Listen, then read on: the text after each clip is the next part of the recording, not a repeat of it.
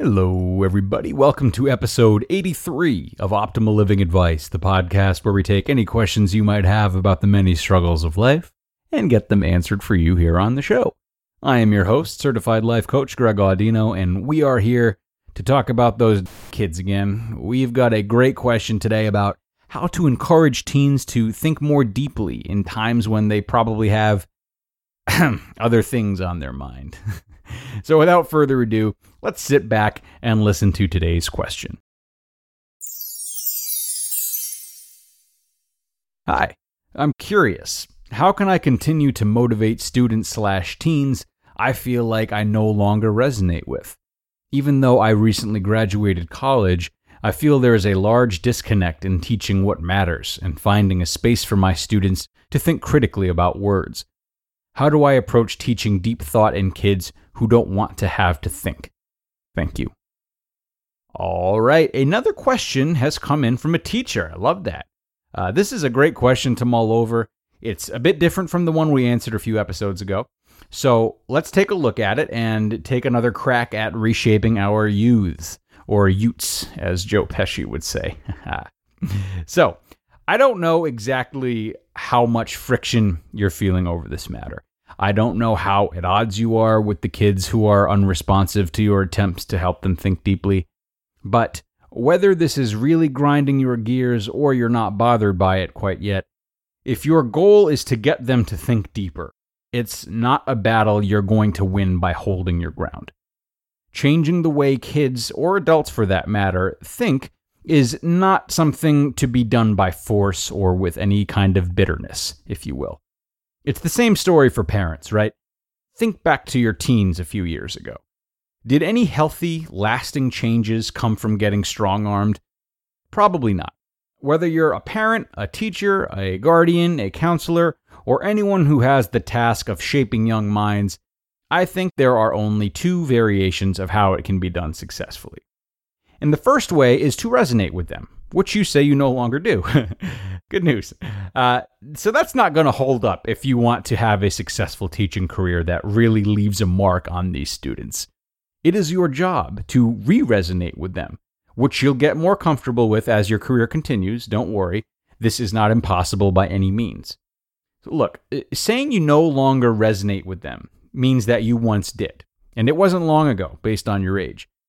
I know there's a lot of change between high school age and your first few years out of college, change that I'm sure you're proud of making, but just because you have new priorities, new values, does not mean that you've forgotten where you were at 5, 6, 7 years ago, and therefore where your students are at now. It's nice that you've outgrown that mentality. It's great, and maybe they do seem so foolish now that you've learned all these lessons since you were in high school. But they're not going to learn if you aren't meeting them on their level. So you must get back in touch with that side of yourself. Reflect on what drives teenagers, okay? The need to fit in, getting comfortable with their bodies, developing identities separate of their parents, stressing out about college and career choices, etc. And use these things to relate to them.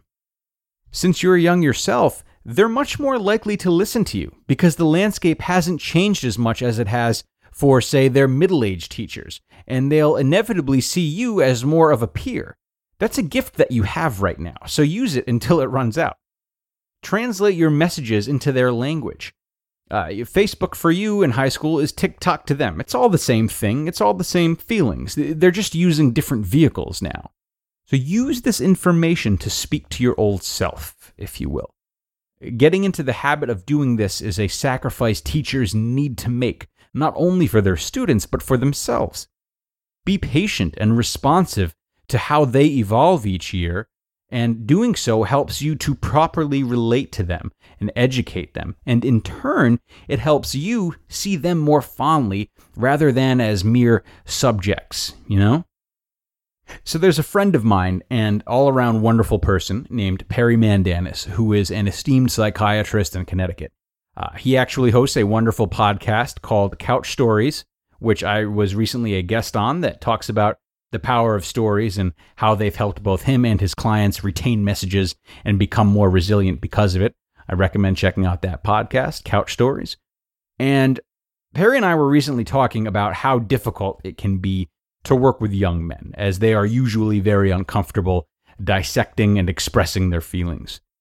But he told me of how he always finds a way to help them understand what he's trying to tell them by framing his advice in relatable terms. A go-to that he mentioned was illustrating the importance of going to therapy by comparing it to the gym, something that a lot of young men are understanding of. So he said, think of therapy as a gym, but for your emotions. You go to one session, it hurts afterwards, but you come back stronger and prepared to handle more weight and dig deeper. So you can use that same type of methodology with your teens. You know what they need, and you know the power of words. Don't be afraid to structure your teachings with them like this. Now, in addition to speaking with them through a lens they understand, another tool for yourself and fellow teachers, parents, counselors, coaches, and whatever to use is exemplifying the behavior that you want them to adopt. Especially if you are well liked by your kids, they will be apt to replicating it. So if you can get on their side, if you aren't already, if you can get on their side by resonating with them and generally just being one of those teachers that kids like rather than hate, the example you set in your behavior will speak volumes. Think deeply in class. Break down your thought patterns and certain things for them the way you'd like to see them do. Perhaps integrate mindfulness into your routine. Now, all of this will be especially available to you if you happen to teach like English or history, as you have that much more theater, as you have that much more opportunity to break down the behavior of certain characters or historical figures and encourage students to maybe step into those shoes and explore how they would react in the face of similar big decisions and or dire circumstances. And finally, I understand that this could all be a bit out of your jurisdiction, depending on what you teach, what the school allows, and the fact that you're not a counselor. But who's to say you're restricted to your classroom? If the school allows it, maybe you could create a separate club or program that really hones in on mindfulness and helping kids explore pressing subjects more deeply. I think it would be especially beneficial if you took some of those topics mentioned earlier and made them the focal point and gave the kids a space to navigate those extremely important and extremely confusing changes without distraction or social pressure.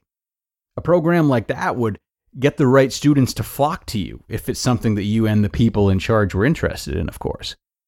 In summary, just don't be afraid to step out of your comfort zone, both in terms of the lessons you've learned for yourself and the lessons you've been instructed to teach. As you reflect back on the teachers that changed you, I'm sure they all went against the grain somehow, while also not crossing any lines. And I'm sure that you can clearly differentiate their approach from the approach of the more bland, disengaged teachers that are easier to forget. Be that same unique presence for your students. I know you already have what it takes. Miss, I appreciate you sending that question in. It was a great one, and I hope it helped. Should you decide to take my advice, hopefully quarantine allows you to do so in a timely fashion. But God, look at the calendar. At this point, it might have to get shelved till the fall. Either way, good luck to you, and thank you again for submitting this question. Everyone else, go ahead and submit any questions you might have about things that you are struggling with that you'd like answered on the show. You can email your questions to us at advice@oldpodcast.com, advice@oldpodcast.com.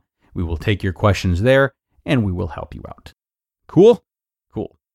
Thank you for being here, everyone. I hope you had as much fun as I did, and until next time.